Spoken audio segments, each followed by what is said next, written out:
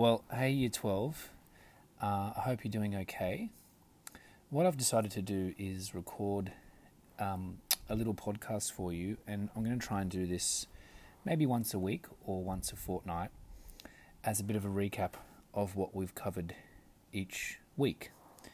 So the purpose is for you just to listen, maybe make some notes about some of the things I say or some of the things you may have missed across the week, and really kind of tune in, because what I want to do in the podcast is really raise some of the key ideas that we've covered so you can go back over them and revise them when you're studying, at home or at school, and really make sure that you're on top of the course week by week.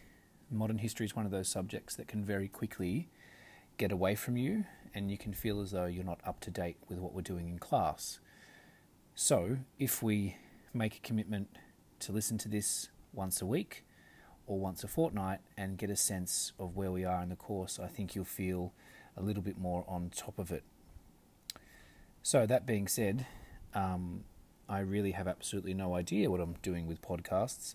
So if I get this wrong, make mistakes, sound stupid, you'll forgive me for that and bear with me.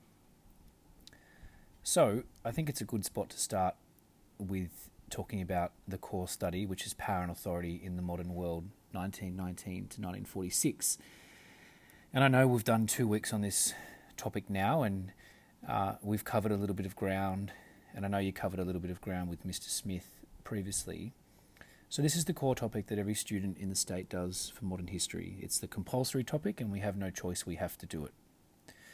And I suppose it's worth noting that what they decided to do with this topic a couple of years ago is change it. It used to be all about World War I, and now it's not. But what they've kept in common from then to now is a focus on sources. So this section, or this topic in the HSC exam, is the only section, essentially, that will have sources for you to use in your answers. They usually give you about 4 or 5, maybe 6, and they ask you a series of questions about those sources and your own knowledge to answer some questions. The questions in this section of the HSC in the paper, they usually start out at about 3 or 4 marks each, and then they quickly escalate to being sort of 8 to 10 or even 12 by the end of the section. We'll get to that later, and I will do some podcasts about, I guess, the skill of source analysis and writing about sources, their usefulness, their reliability, their value, and how really what they're asking you to do is write like a historian and be analytical and judgmental of sources, and make an assessment of them rather than just, I guess, repeat content about the topics or the ideas we're learning in this particular unit. So, that being said, this topic, Power and Authority in the Modern World, is really an interesting one. And it takes us through a few different sections, and it's mainly to do with Europe post-World War I all the way through to the end of World War II, but it's quite selective in what it examines. The first part of the topic, which we have done a little bit on, deals with the peace treaties at the end of World War I. So the great conference that occurs in Paris in early 1919 and goes through to really, halfway through the year, is quite an incredible event. And we talked about that in class, if you remember, the fact that about 32 countries attended, and most of the significant leaders in the world at the time, from Britain and France and America and Italy and even Japan and others, were there for 6 months, and only returning to their home countries once or twice in that entire time. So it's quite an extraordinary conference, and it probably shows us how bad World War I was, particularly in Europe, and the kind of repair work that needed to be done to recover from World War I, and the treaties that come out of that, I guess we can say, are an attempt to do that significant recovery that was needed. So we have a look at those, and then the focus of the study shifts into looking at the rise of a couple of dictatorships after World War One, and it selects three: Russia, Italy, and Japan. And it asks us to consider, well, what happened in those dictatorships, what were the features of them, and what did they look like. Then the topic shifts into its main focus, which is all about the Nazi regime all the way up until 1939. Now, it pauses at 1939 because most historians, well, and European historians will date the start of the Second World War to 1939, and specifically, I guess, around August and September 1939, with the formal invasion of Poland by Nazi Germany, and away we go with World War II. Interestingly, with that, other historians will date the start of World War II with the Japanese invasion of China, which actually was occurring much earlier, like back in 1937 and 1938, with mainland China being invaded by the Japanese forces. But we'll get to that later in the year when we look at China more specifically. So, as I said, that bulk of the topic deals with the Nazi regime and some really interesting features of it, like how did the Nazis rise to become so powerful? How come the German government after World War I collapsed? How did the Nazis get into power? What did they do? What do Nazis actually believe, like their ideology? The role of some of the key leaders in the Nazi movement, Joseph Goebbels, Hermann Goering, Himmler, to name a few, Heinrich Himmler. The various methods that the Nazis used to keep control and power. What did they do? Propaganda, terror, the issue of censorship and new laws in the Nazi regime. And then we have a look at the impact of the Nazis on everyday life for German people, women, young people, Jews, other types of minority groups in Germany at the time. And then we look at, was there any opposition to the Nazis? And basically, was that effective? And the last bit of the topic is an overview of the search for peace and security in the world, which is really about, well, was the League of Nations successful at all? And after World War II, we see the creation of the UN, the United Nations. What did they do? And what were the ambitions of Germany in Europe and Japan in Asia during this time? That's a very, very brief snapshot of this topic, which is a pretty big one. But as I said, it's important to remember that this is not a topic that asks you to write essays and do big analytical pieces of writing. It's a source-based study. So when you get examined on your knowledge of this topic, they're going to ask you to write about what you know, but at the same time use sources to enhance your knowledge in your answers. So, for instance, there might be a cartoon from Nazi Germany of Hitler and his leaders doing something, or a photo of the Nazis, or a speech extract from Hitler, and it will ask you to write about something from those syllabus points, but also use the source to help you in your answer, that kind of thing. But we will get to that as we progress for the next few weeks in this topic. So what I want to do now is just shift over to really start looking at kind of these first few syllabus points that we've looked at in the last couple of weeks. And I don't want to go over anything that we've already done in too much detail, but just to recap, I think we've understood the significance of Paris and the peace conference that took place there. Some important reminders from that, from me.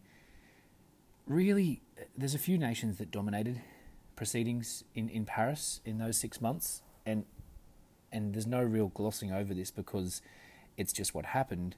And that really was the French, the British, the Americans.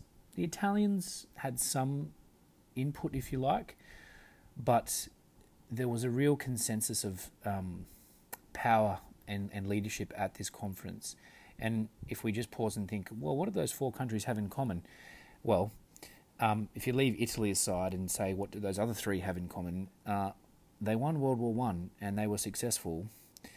And they're also, generally speaking, constitutional monarchies and liberal democracies that were victorious. So when we think about Germany, who was defeated and surrendered at the end of World War One, along with Austria-Hungary, very, very different. Germany was an autocratic monarchy with a very different set of government functions, particularly the way the Kaiser behaved in relation to the German parliament, which is called the Reichstag, and we'll look at that later. But at the conference, those nations dominated, and they drew up treaties in consultation with countries, and there's 4 or 5 significant treaties. And I know that we looked at, and you looked at already, probably the most important was the Treaty of Versailles, which was sort of famously signed in the Hall of Mirrors, in the palace, formerly of the French king, before they decided to kill him back in the French Revolution. But the German delegation that was at the conference was forced to sign the Treaty of Versailles, and I want to stress that they signed it reluctantly. They weren't pretty enthusiastic at all about signing that treaty because of its conditions, and I know you know the conditions of the treaty that they were forced to sign. They lost about 13% of their territory that they had before and during World War One. That's a lot of territory. To the east of Germany, to the north of Germany, to the west of Germany, they lost great swathes of land that they had held previously. Other areas, like Poland, emerges as an independent state. West Prussia and Posen were given to Poland. The territory of Alsace-Lorraine was given back to France that they had lost in the Franco-Prussian War. Danzig was appointed as an international city, which upset the Germans greatly. They lost colonies in Africa and significant investments that they had poured into Africa in the 1800s, like significant amount of money and resources that they lost. They were forbidden from ever rejoining with Austria, and that's something that Hitler completely reverses later on. They really, really kind of suffered significantly on the territory. Didn't stop there, though. The treaty went further and gave substantial military restrictions. So there was this sort of area between France and Germany in which they had this special demilitarized zone that they were never allowed to put any troops in following the Treaty of Versailles in sort of from 1920 onwards, really. And an Allied occupation army was placed there 15 years to ensure that Germany would not send troops. The German military itself, the army, soldiers, could not number more than 100,000, and conscription, which had been just a normal part of German military sort of plans and preparations, is banned. It's forbidden. They're not allowed to have conscription anymore. They're not allowed to have tanks. They're not allowed to have submarines. They're not allowed to have any aircraft. Like, this is intense. They're not allowed to have a big navy. They're allowed to have 6 battleships, which is very insignificant to what they had during World War One. They're not allowed to have a proper air force, and all commissions in Germany were to be controlled by the Allies until 1927. It doesn't stop there. It goes even further.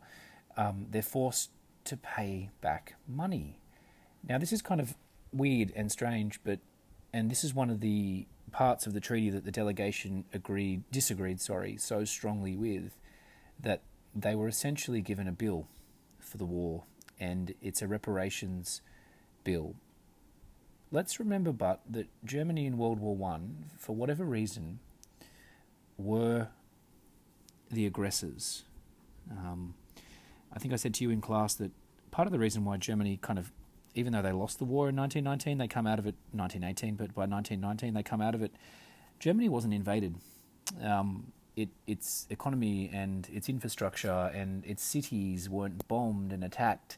It's actually kind of pretty well intact. If you jump over the border into France and have a look at what France looked like at the end of World War One, or Belgium, or parts of Russia, they looked horrendous.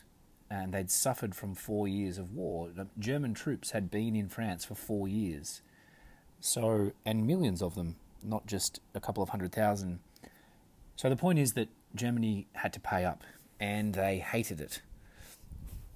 That's the main kind of, I guess, conditions of the Treaty of Versailles that they were forced to sign. Now, a few of you have been asking me in emails, and that's great, keep doing that, about, well, why was Germany so upset, and how can we connect the idea of dictatorship rising in Germany to the Treaty of Versailles?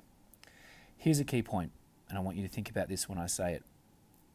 At the end of the war, the victorious powers at the peace conference in Paris refused to deal with the Kaiser, the king of Germany. He was seen as the architect of the war. He planned it. He ordered the invasion of France, and they didn't want anything to do with him.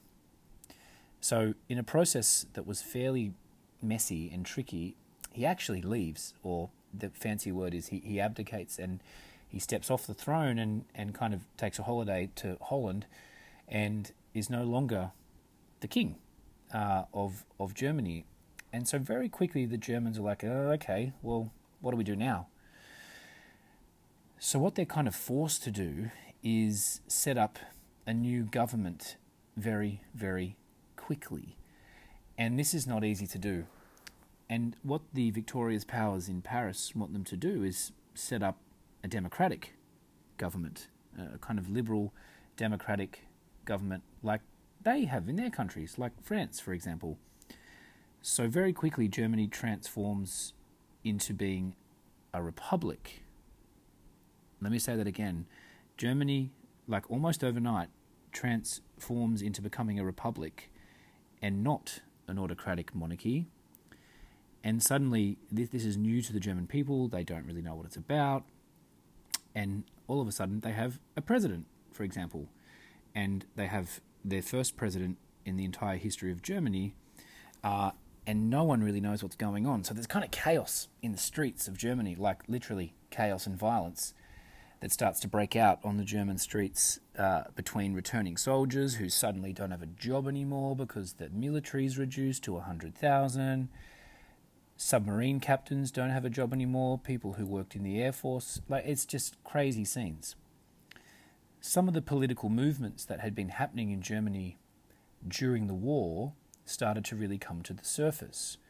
And there I'm kind of talking about opposing political ideas to those that had been in power for Germany for a long time. And I'm really talking about the power of sort of socialist and communist movements that had been present in Germany for years.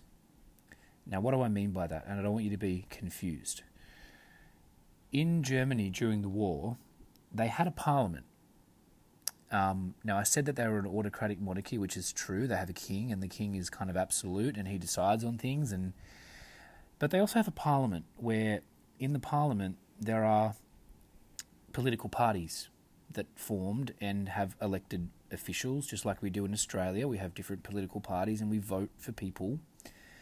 And the German parliament, in this case, the one we're looking at, is called the Reichstag, and they elect people into the Reichstag to represent them from their regions, and then they basically try and enact laws and legislation in Germany, but a lot of it comes to no end, and the Kaiser at the time simply could dismiss members of the Reichstag. He could overrule laws that they made, and he could rule without having to consult the German parliament. That all changed very quickly at the end of World War I. And it's fairly chaotic in Germany in 1919. It's chaotic in 1920, all the way through to about 1924, when things sort of settle down a little bit. So they have these first 3 years of chaos in Germany when things aren't good at all. I'm going to stop talking about Germany there because I'm going to come back to it in a moment and talk in more detail about the rise of extreme political groups in Germany and how they started to get a foothold, especially groups like the Nazis, who, by the way, in 1919 didn't exist. There was a group that Hitler eventually would take over, but and kind of reform and lead, and he'd rename it, and they'd get a new fancy symbol which you would all recognise. But they didn't exist at all in the capacity that we see them existing, for instance, in the late 1920s, when they're a really powerful political group. So, at the end of World War One, where did these dictatorships come from? How did they come? When we look at countries like Russia, Italy, Japan, who all experienced a similar phenomenon, having a change of government in this period.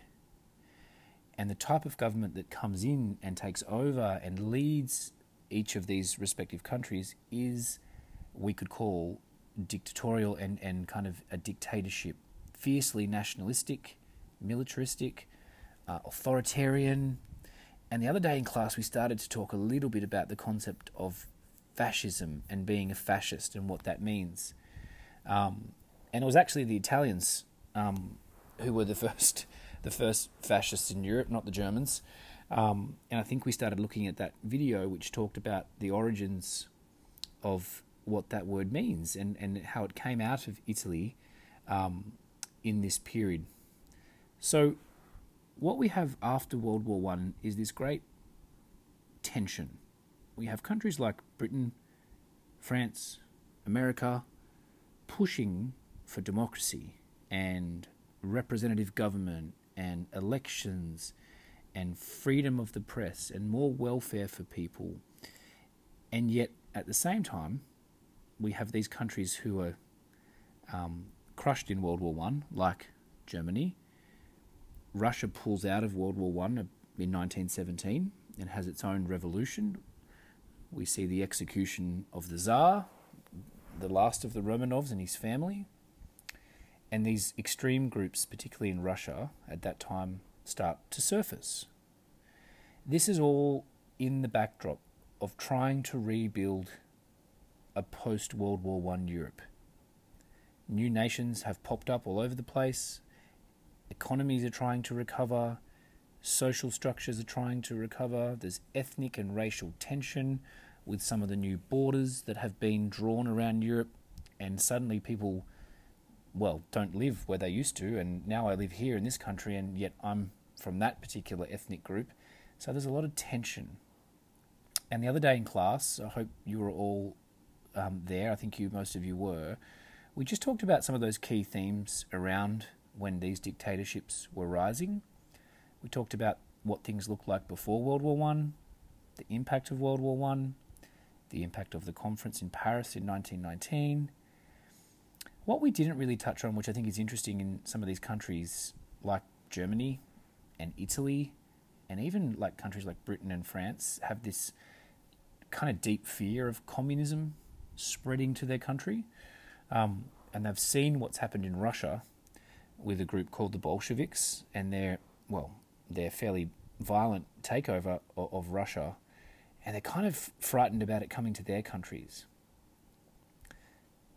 So in the video we looked at the other day, we saw that communism and socialism kind of sit on one extreme side of political thought and ideology, whereas ultranationalist and fascist and racist and this sort of behaviour lives on the other side. Extreme conservative, traditional, but even further to the right in terms of their radical behaviour and beliefs are these groups like Mussolini's fascists in Italy. So there's that to think about as well. Obviously, some of these new governments after World War One are very fragile. They're new and they're struggling. And it's in this struggle and in this chaos that we see the rise of these dictatorships. So in Italy, fascism was a response to the influence of World War One and the damage it caused on their country. Even though Italians were on the winning side in World War One, which is a bit weird, their inability to basically get any of their territorial demands met at the Paris Peace Conference made Italy pretty disappointed. And they actually go home from the conference, the Prime Minister, very bitter and angry. And at home, when he comes home in Italy, the Italian nationalists, hello Mussolini, denounce him and denounce the peace treaty, and they're very angry with what happened in Versailles. And what we start seeing, basically, as soon as he gets home from the conference in Italy, when they find out about the fact that they've basically got a raw deal from the conference, they start going on strike and protesting. And in the country, Italian farmers start burning supplies, and it's just real chaos that starts to happen in Italy. And eventually, there's the possibility in Italy that the communists might get a foothold. So, what happens in Italy then is a significant uprising from the ultra kind of radical group on the right-hand side of Italian politics, which is Mussolini and his fascists. And they lead a fairly violent and fairly brutal takeover of the Italian government. They remove the current leading group in Italy and claim power, and it actually happens very, very quickly. So, a little bit more on that. What I want to talk about now is what are some of the features of these countries in Italy, Russia, and Germany that kind of allowed these dictatorships to emerge.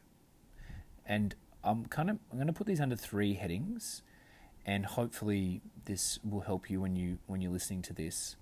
And those three headings that I guess we can divide each country up into is sort of social issues or social conditions, political conditions, what was happening in politics, and economic issues for each country. So, in Italy, in terms of social conditions, a lot of people in Italy were middle class, working class. They wanted a strong government to put an end to the chaos after World War One. Interesting in Italy that the north and the south are actually quite divided, and it's like, well, duh, of course they're divided, one's in the north and one's in the south. But they're actually, and it's actually similar to this today, that the north and south of Italy are also divided in terms of wealth. A lot of people in the north are wealthier. A lot of people in the south of Italy were impoverished. And there was a strong sense of division in the country. So we start to see industrial strikes in Italy, protests, the standard of living drops really badly after World War One. People can't find work, unemployment rises, and they just were suffering socially after World War One. Russia, the social unrest and revolution that actually broke out during the war had kind of been restored by the communists or the Bolsheviks who had taken power. But soon after that, Russia plunges into a civil war that doesn't actually stop really until about 1922 with the death of their leader called Lenin and the takeover of a guy called Stalin. Now, talk about bad dudes. Stalin is an incredibly violent, murderous, one of the most guilty men in history, really, and we can't get into heaps of detail on what he did, but he takes over and really kind of cements the Russian dictatorship. But Russia had been struggling for a long time. Extremely large peasant class, extremely large social unrest, strikes in the cities, protests against the Tsar, the king of Russia, and it had caused chaos. And in Germany, there was, as I said before, this social resentment towards this kind of new government that had to sign the treaty. They don't like the fact that they signed the treaty. They're humiliated by the loss of the war. We start to see strikes in Germany. We start to see violence on the streets, like fighting and violence in the streets. People are concerned. People are stressed about what is going to happen in their country. Politically in Italy, so if we just jump back to Italy, so we've looked at social, politically in Italy, and this we'll look at this in Germany as well. Something that comes into effect, and I need you to maybe write this down, is called proportional representation. Proportional representation made it impossible, or made it very difficult for political parties to get a majority in these countries that were having kind of new elections. And the kind of political fighting that happened between the parties prevented democratic parties from uniting and kind of leading against groups like the fascists and Mussolini. That may be confusing, and we can unpack that more in class, but it's kind of maybe a good idea theoretically, but it made it hard for certain groups to get control in what was supposed to be a democratic election. And what would happen in these countries, and it happens in Germany as well, that you'd kind of get groups joining together, like political groups, and they call it a coalition, where different political parties like team up because they can't win a majority to rule on their own. And it happens in this country. For instance, with the Liberal Party and the Nationals in this country, that they kind of team up in a coalition against Labour, usually. That's a bit simplistic, but that's kind of what happens. But we start seeing violence break out against political groups. In Russia, we see a communist dictatorship emerge from the 1920s onwards. Stalin works very deliberately to basically implement totalitarian rule. All sections of society are controlled: the media, industry, police, you name it. He uses terror, uses secret police, and kind of re-engineers Russian society, which, by the way, causes millions of people to die. And he also establishes prison camps or labor camps. And Stalin does this like well before Hitler, and sends people off to these camps, not so much concentration camps, but similar. Similar in Germany is this thing of proportional representation, where in the German government, groups find it hard to get a majority, and they find it hard to agree with each other. And we have these coalitions forming as well in the German parliament. But a lot of these political groups, like, they don't really get along. They don't like each other. They don't trust each other. And so the German government, the new one, after World War I, the Kaiser's gone. They now have a different government set up, and they call it the Weimar Republic. Struggles, and it really struggles in 1920, 21, 22, 23, and it really finds it hard to lead well. And you might be starting to think about why people started to find the idea of a powerful German leader attractive.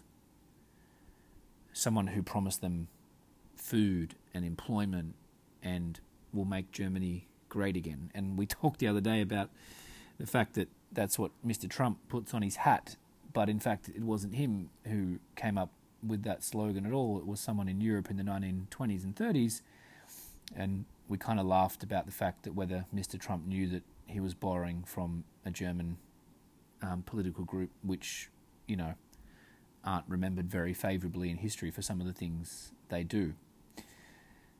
So that's kind of social and political. And if we jump down to economic for these countries, like the Italians in Italy, massive debt after World War I, really high unemployment. They've had an agricultural depression. They have inflation, which means things are rising in price like quickly. People in the south are very poor, and we start to see strikes increasing. In Russia, bit different, well, significantly different. The fact that Stalin, once he takes over, starts to re-engineer the country, tries to actually increase wages of people, but really brutally deals with sections of Russian society to get them to do what he wants, especially a group called the kulaks, who were kind of like wealthy peasants. That sounds a bit silly, kind of land-owning peasants, and kind of he didn't like the way they were doing things, so he, no joke, essentially just wiped them out. Sent thousands of them to these prison/murder camps, deported them to the other side of Russia. Over to the other side of Russia is places like Siberia, and starts to re-engineer the economy. And interestingly, by the time World War II starts, the Russian economy is actually strong. And it's one of the main reasons why they're able to, even though it's horrendous, when the Nazis invade the Russians in World War II, the Russian economy stands up and they actually cope with the demands on their economy by Hitler invading them. And now we're talking sort of 1940-41. Lastly, in Germany, in terms of economy, very, very bad. Horrendous levels of unemployment. People are losing savings from rapidly in rising inflation. They're angry at the government. They're looking for new leadership and new ideas in their country. The Treaty of Versailles is still making people angry and upset. And really, for the first few years of Germany after World War One, they are absolutely struggling to cope with what's happened to them after World War One. In fact, it's so close to the fact that essentially the Germans were bankrupt. Like they couldn't afford to pay back the reparations bill that they'd been given as part of the treaty. They had to pay it back in coal and timber. And I know it sounds silly, but that's what they did because they were just so poor and they were really, really struggling. So that's a kind of a little bit of a snapshot of what was happening in these three countries after World War One. I'm only going to go on for a little bit longer, and you're probably relieved about that. Japan. I haven't mentioned Japan. It's important to talk about them for a minute.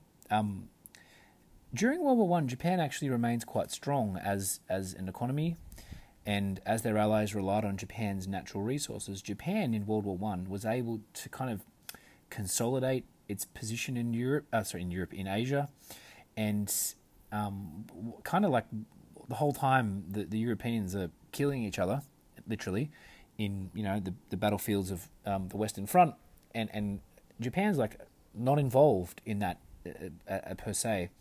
But what we see happening in Japan is an increasingly move towards intense nationalism. And they're very interested in growing their international reputation and influence. And this is sort of coincides with their increasingly, relationship with Great Britain and America. But Japan comes to kind of a tipping point when it's essentially trying to keep up with the European countries and how the European countries had been growing so quickly before World War One. And we start seeing this absolute sort of resurgence in fundamentalist kind of nationalism in Japan. And again, the growth of those groups on the right-hand side, we talked about this, looking for power, strong rule. They want their place in the world as a kind of an international power. And we start seeing assassinations in Japan of political leaders. We start seeing propaganda. And they're kind of not interested anymore in being the poor cousin in Asia. And they're very much interested in fact, growing their own power base and having kind of their place in the world. Another thing that happened, which is really interesting in Japan during this time, and when I say this time, sort of mid to late 1800s, is their economy and industry grew incredibly quickly. The rate of technology and innovation in Japan was something that kind of took the world by storm, and they become material hungry. They need more stuff. They're a very small island nation. They don't have huge amounts of their own natural resources, so they start wanting to trade and get more resources from America, Britain, and other countries like that. So essentially we see a Japan on the move. And in one of the key events in Japan's kind of move to dictatorship, we see something called the Meiji Restoration, where Japan's government, which had been dominated by kind of nobles and military figures and kind of rich people, but in the post-war period, there were many indications that Japan was becoming and moving towards a much, much more nationalistic kind of similar dictatorship trend to these other countries that we had seen. Another thing that happens in Japan, which is a great tension with China, is this kind of disputed area called Manchuria, where they very much like the idea, and we can look at this on a map, or you might like to look it up on a map because I can't show you that right now, but where they essentially are trying to occupy some more territory and gain some more natural resources. And parts of this area called Manchuria are very kind of rich farming land. There's some very valuable mining land there that they really wanted to take advantage of, except the problem is it's kind of not theirs, and other people, like the Chinese, for example, had a bit of a problem with that, and we'll very much get into that of our study with China later on. But what we definitely see there is a moving Japan, and a moving Japan towards dictatorship. And I want to say this really clearly, a Japan with expansionist aims. They want to expand, they want to spread out, they're feeling confined. And the problem is there's not a lot of areas in Asia where they can simply just go in and take land that is not already occupied. And so what we see there is a significant conflict that emerges with China. And we will get to that later on. But I'm going to pause there, and I'm going to get you to maybe listen back carefully to some of the things I've said about what we've looked at in these first week and a half to 2 weeks of these syllabus points. As I said to you right at the start, this topic is thinking about what happened after World War I, what condition is Europe in, what happened at the Paris Peace Conference, the emergence of the League of Nations, the Treaty of Versailles, some of the other treaties that come out at that time, and what kind of condition these countries were in at the end of World War I. Italy, Germany, Russia, and some consideration of Japan. And what were the conditions that these dictatorships rose in? And they all have some common themes. So here's a few questions I want you to think about as you finish off listening to this first podcast. What kind of condition was Europe in before the war? What kind of condition was Europe in before the war? What was the impact of World War I on these countries? What did it do to these countries? Germany, Italy, Russia, for example. What were some of the significant outcomes of the Paris Peace Conference? Who went home happy? Who went home really angry and dissatisfied?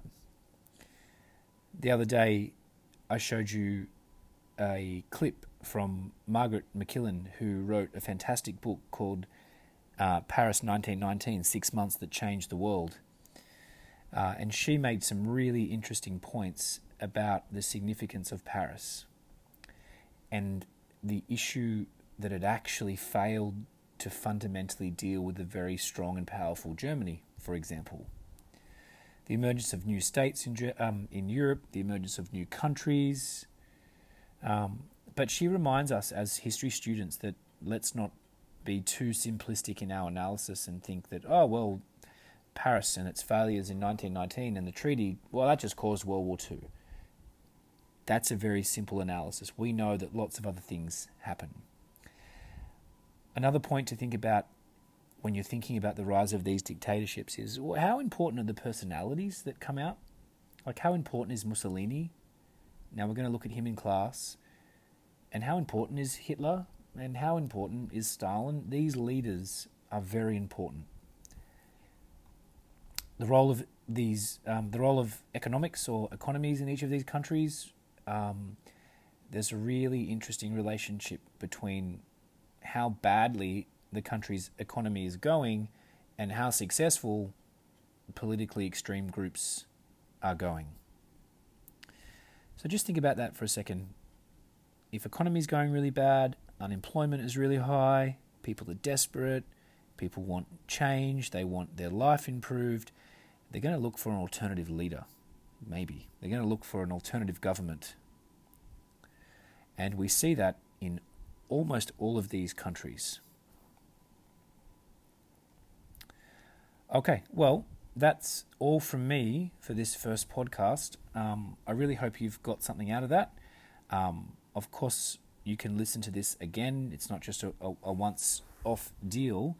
And I'm very happy to I guess, answer any questions on this in class once you've had a listen to this. Shoot me an email. Ask for some clarification on what you've heard today. But it's going to be important to be aware of some of those main points I've raised with you today, especially about the rise of dictatorships in these countries, Italy, Russia, Japan, and as we move into that, what we will look at moving forward basically for the next 4.5 weeks, is the rise of the Nazis in Germany and how did they come to power, what happened, what did they do, and really what did they look like, what did they believe. Of course we look at Hitler, but he was just one guy. Important? Absolutely. He has a whole circle of leadership that assists him in getting into power and keeping power. He's not a one-man band at all. So we'll look at Hitler and his circle of key leaders, and a lot of those are actually with him from the very early days, and a lot of them actually stick with him all the way through to the end of World War II, which is interesting. A couple of them don't quite make it. A couple of them actually commit suicide, but several of them go on trial, and one of them famously gets off and goes to prison, but that's another story. Shoot me any questions you need to. I hope this was helpful, and I'll see you in class. Hey everybody, welcome to the second podcast for our modern history class. I hope you're going okay. I hope you've had a good week, and we're 3 weeks in, and it's going very quickly. What I thought I would do today is review what we did in week 3 and get you to think about some of the important things we discussed in class and covered, and no doubt you took some notes on, and really speak to some of the main issues that were bubbling away in Europe after World War I. What I'm going to do really quickly is just make some final comments about the rise of these dictatorships, which is a key area before we jump into looking at the development of dictatorship in Germany. And obviously that's the rise of extreme fascism, extreme right-wing, and the Nazi Party coming to power in about 1933, 1934. But we'll get to that a little bit later. Just cast your mind back over the week, and we talked about a few countries, and we saw similar themes, similar ideas, and similar issues in all of these countries. And I'm talking about Russia, I'm talking about Italy, and I'm talking about Japan. Russia was a brutal place, and I can't stress this enough. I didn't speak about this in the first podcast, but Russia has this long history of rule by monarchy, which is the Romanov dynasty, which I think you looked at in year 11, which is good. But in the early 1900s, Russia undergoes radical change and sort of fairly intense industrialization and urbanization and the growth of their cities and an urban poor working class. And we start to see the emergence of real political dissidents, real political opposition to the Tsar and his absolute rule. And And we know the story there about what happens and the overthrow of the Tsar, and eventually a socialist revolution with a political group called the Bolsheviks eventually coming to power and withdrawing the country from World War I in 1917. And that was a big deal when Russia sort of packed up and went home. It was a big deal for the Germans, and it was also a big deal for the French who were fighting the Germans and were little bit worried about what was going to happen now. The main leader of the Bolsheviks, apart from a gentleman called Trotsky, was Vladimir Lenin, and I think you looked at him a little bit. And Lenin was a controversial figure, clever, a great orator, a great writer, a great thinker. Even if you don't agree with the political ideology of the extreme left or even the moderate left, he was a pretty impressive man. But he gets unwell and he actually dies. And the sad thing is that he dies well before his time. And one of the guys sort of hanging around in the shadows and lurking around in the shadows is Joseph Stalin, and he takes over, and the next chapter of Russian history is one of extreme ups and downs. He comes to power in the early 1920s, and he honours Lenin, but he really starts to transform the country into a powerhouse. But he does this brutally. He does this with a consistent message of power and absolute power and not questioning the government. So by 1927, if we just jump forward a couple of years, Stalin is in a dominant position in the Russian government or the Soviet government. And one of his first priorities is fixing the Russian economy. And again, he does this in a really fascinating but brutal way of re-engineering society and the structure of society through an agrarian system called collectivization, where he will decide on and organise the way food is grown, supplied, organised. Peasants would work in an organised and collective manner. And he also smashed, essentially, and got rid of a certain class within Russian society called the kulaks, who he saw as a barrier to this massive transformation. Thousands and thousands of them were sent to prison camps over in Siberia. And there was sort of a state of fear in Russia, and the rule of Stalin was absolute. And he did have some of those elements of that extreme dictatorship. Now, let's not be confused here. Stalin is not a fascist. He's not extreme right-wing. He's extreme left-wing. He's an extreme, brutal, murderous dictator, but he's also on the far left, not like our friends Mussolini and Hitler, who are on the other side. So Russia transforms itself into a dictatorship, and its history from there on is quite, well, it's quite confronting and quite sad. And even in the early 1930s, well before the Germans would invade in World War II, there's a real upheaval in Russia where Stalin hammers his plans through purges, which means get rid of any enemies within his own party, his own group, sends people off to prison, people are murdered, and so on and so on. And that's known as the famous purges in the early 1930s. He also does the same thing with his army. Tens of thousands of officers were kicked out, including Soviet generals who were suspected of, not being loyal to Stalin. And it's just an ongoing period of fear and violence that Stalin oversees in Russia. That really carries through to the late 1930s, and when obviously then Stalin becomes much more preoccupied with the invasion that his country undergoes by Nazi Germany.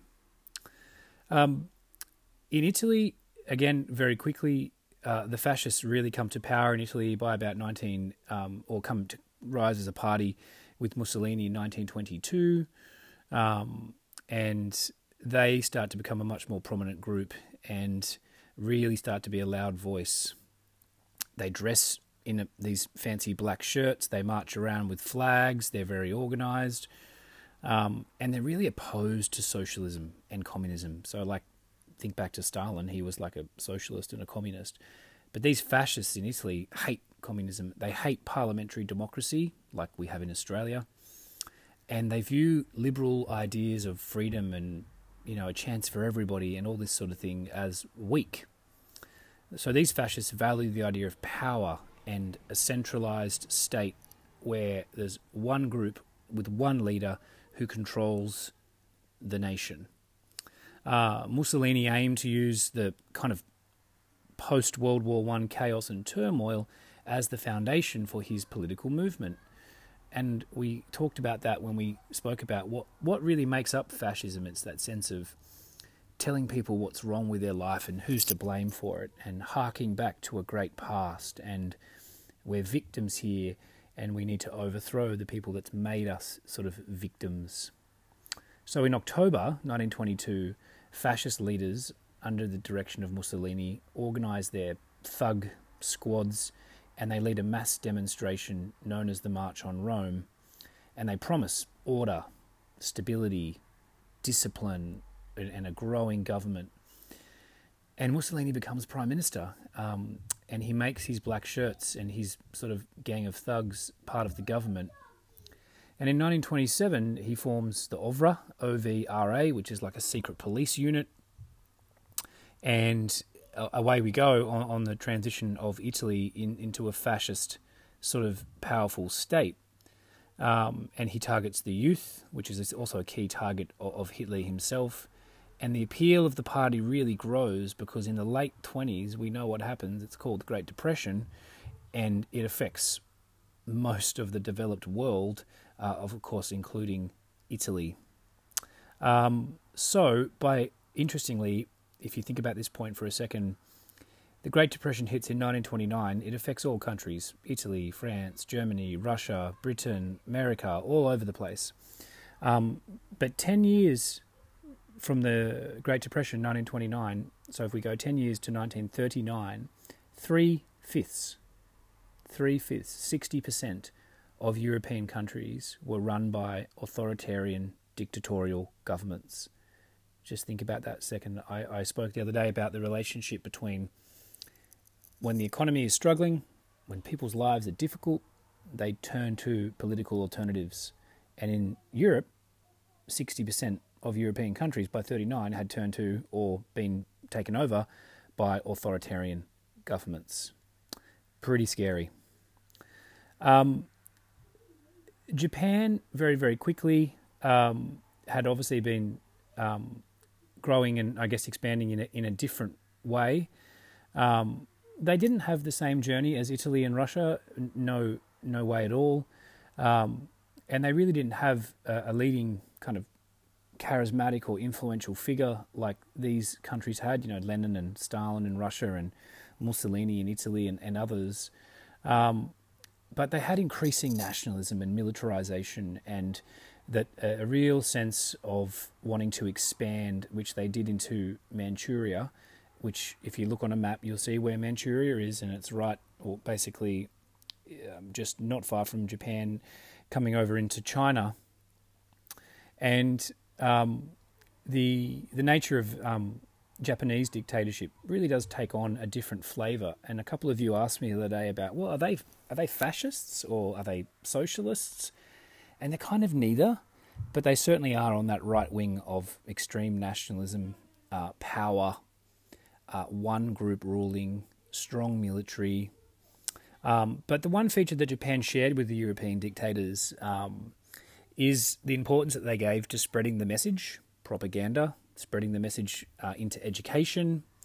And the Emperor Hirohito was revered, and he's given divine status, as emperors were in Japan.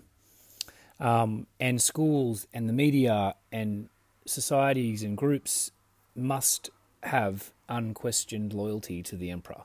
So there's kind of a similarity there with Stalin or Mussolini eventually.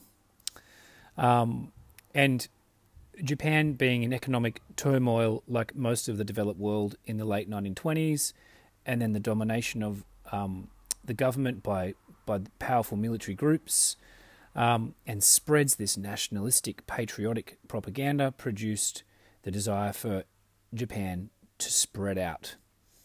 And Manchuria, again, look it up on a map, guys, became the Japanese kind of target. And in fact, they set it up as a bit of a puppet state by 1932, when they've essentially taken over it. And then it continues into early 1933, 34, when Japan move into Chinese areas, including the attack in Shanghai, which I'm sure you've all heard of, which is a beautiful city in China, in Shanghai. And by 37, right, 2 years before Hitler's tanks roll into Poland, by 37, Japan has launched a full-scale invasion of mainland China, like crazy scenes. And the Japanese military sweeps down to China, kind of on the eastern side of China where Shanghai is and other areas, and eventually starts heading west. So that is a bit of a recap, and I really won't make any more comments on here about the rise of dictatorships. You've got my notes I sent you guys. Have a read through them. They're pretty good stuff for you to look back through. Let remind you of what we talked about later in the week, and I'm talking about the week we've just finished, which is week 3 in this term. We talked about those main features of fascism, and I hope you found that video fascinating from that gentleman who written that book. And some of the ideas are interesting, aren't they? About this tension of one leader and hyper-masculine and harking back to a mystic and kind of better past, and it's anti-intellectual, and it wants people to be emotional and fearful and, desperate for change, and it smashes truth, fake news. The media can't be trusted. In fact, the media can't be a part of a fascist state unless it's controlled by the fascist state. Hierarchy versus victimhood. We're the victims here, and we need to overthrow those who made us victims. Enforcement will be achieved through violence and terror, and working for the state will make you free. That is so opposed, isn't it, to the nature of liberal democracy and representative parliamentary democracy, and where citizens are expected to and engage in contributions to their country, and indeed citizens in democracies have the capacity to vote and represent government and have a say and freedom of speech and these are my rights and all that sort of thing.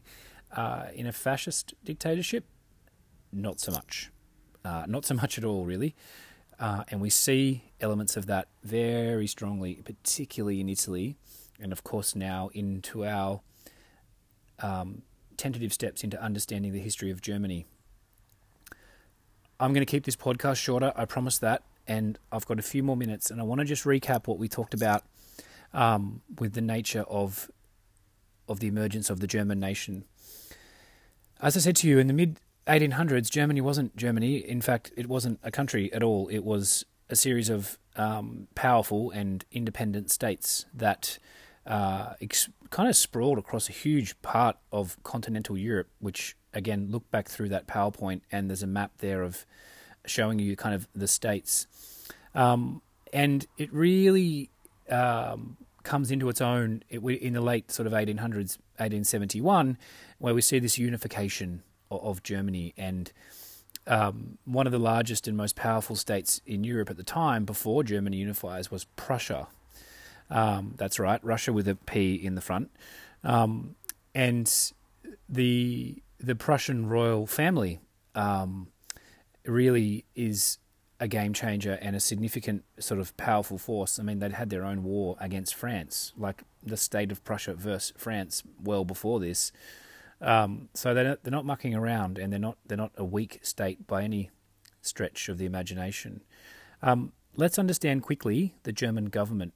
The emperor, the king, the Kaiser, he's the head of the armed forces, he controls foreign policy, and he appoints the chancellor. Now, who's the chancellor again? The chancellor is essentially in charge of the government. Now, because I want to be clear here, Germany does have some sort of democratic processes happening like under the Kaiser. They do have elected people that can form part of a federal body, like a government body. We talked about the Bundesrat and the Bundestag, which is a federal council and a federal parliament that make up representatives, and they pose laws and they vote on laws. And that's a good thing if we're talking about the cause of liberal democracy. But it's also has inherent weaknesses where the Kaiser can dismiss and appoint the Chancellor, he can veto laws, he can change things, and it really doesn't have that much strength as a democratic system yet. Notice the word yet. Germany's legal system, its business system, its property ownership system is dominated by wealthy noble landowners, the Junker, Junker class, really kind of dominate the German elite. They're wealthy conservative landowners from places like Prussia and East Germany. They control the army. They have influence over foreign policy, domestic issues, and they really are a powerful group. Please, please, please, please, please take note of that group, because they eventually will come to support Hitler. Really interesting. Germany has massive growth, agricultural growth, industrial growth, economic growth. It becomes an absolute hotbed of innovation, invention, new industries, chemical industry we talked about, electrical industry, motor construction. German towns explode in population between 1871 and 1910. Like stacks of towns suddenly have more than 100,000 people. So we do see the emergence of a large working class in Germany, and